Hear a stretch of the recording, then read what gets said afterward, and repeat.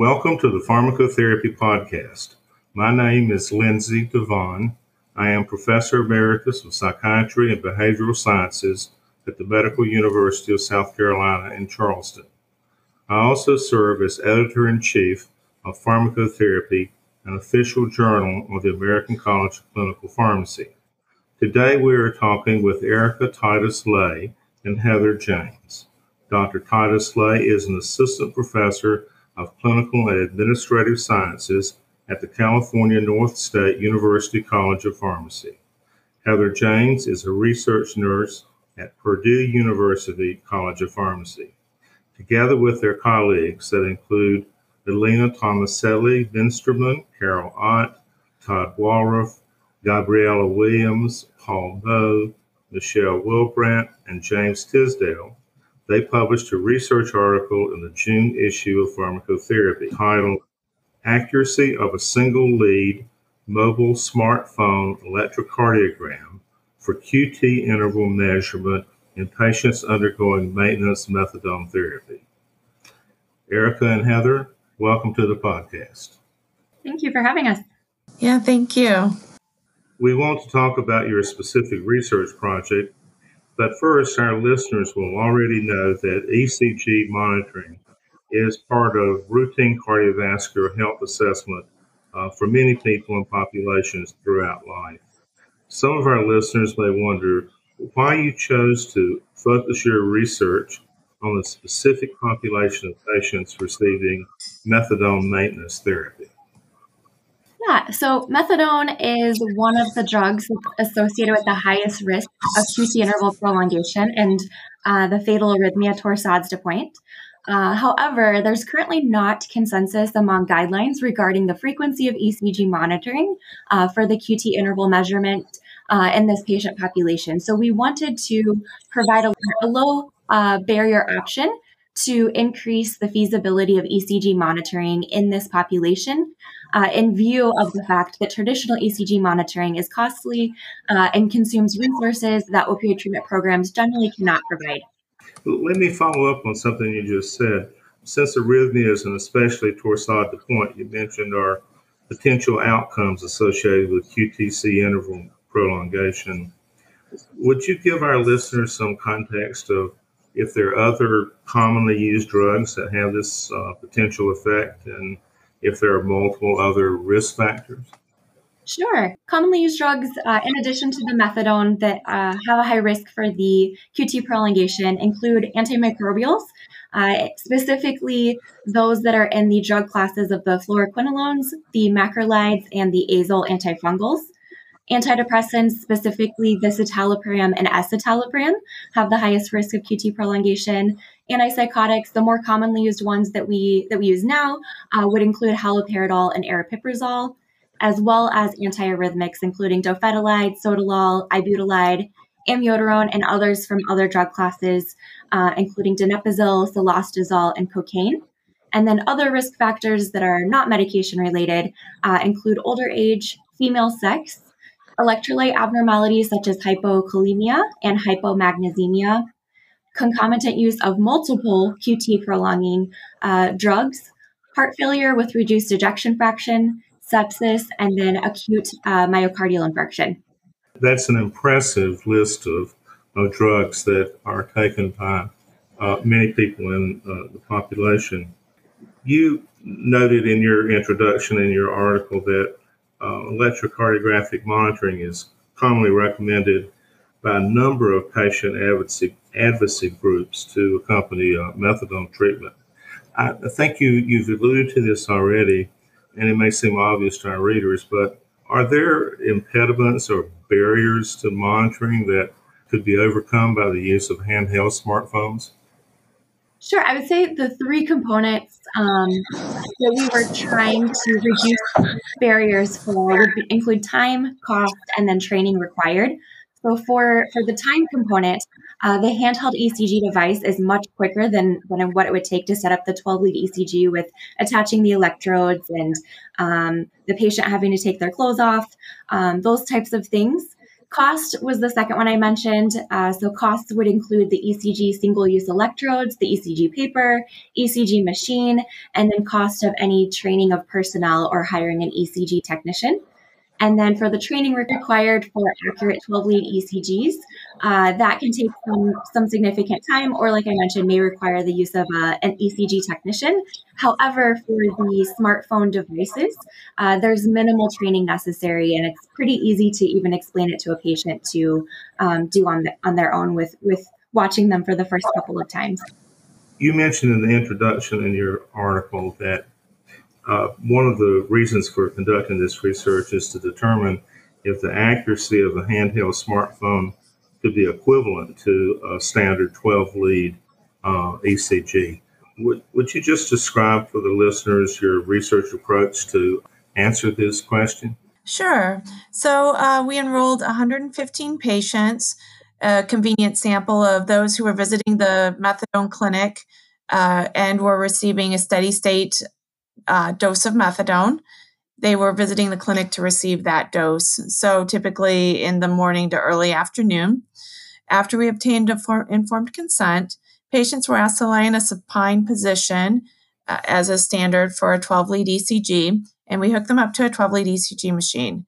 They also held the smartphone device, which is basically just a little electrode, maybe the size of a smartphone. It has two electrodes actually on it. They're silver electrodes, and they could place 2 fingers on those at the same time. ECGs from both devices were obtained simultaneously. Then they were measured manually using electronic calipers.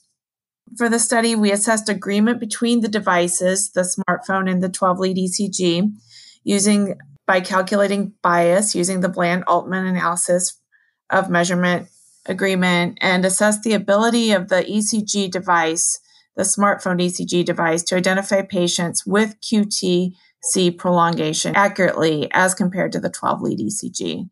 And we also performed a standard sensitivity analysis comparing the 2 devices. What you've described sounds like it would generate a lot of data, which I think is reflected in your results. Your data analysis included a lot of statistical outcomes and conclusions.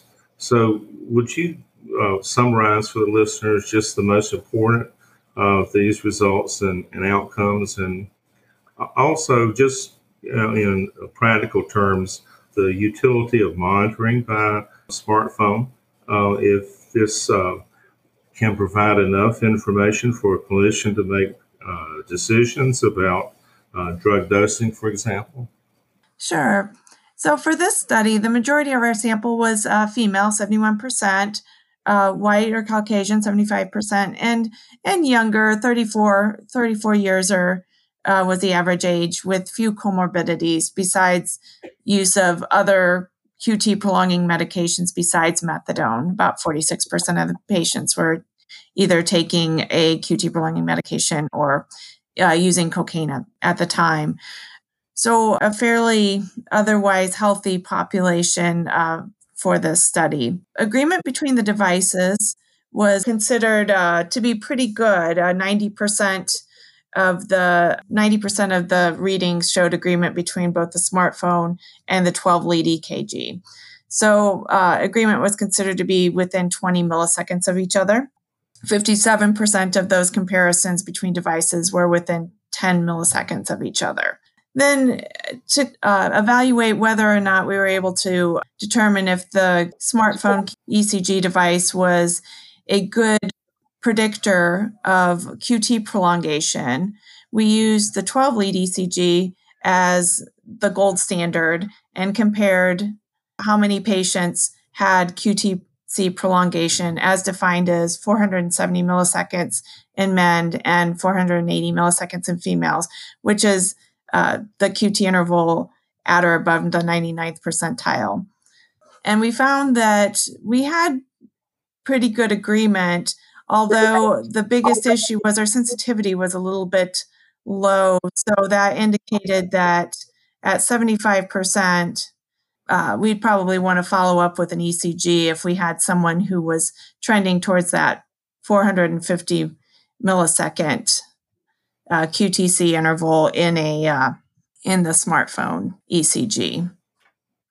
You mentioned sensitivity, which is related to one thought I had about when I was reading your research, and that's just the intra-subject variability of QTC intervals. I'm just wondering if it's substantial, and in other words, if a measurement at baseline and then at 2 weeks compared to baseline exceeds 450 milliseconds, for example, how much of a change is really needed to conclude that that patient has had a true change in cardiac conduction?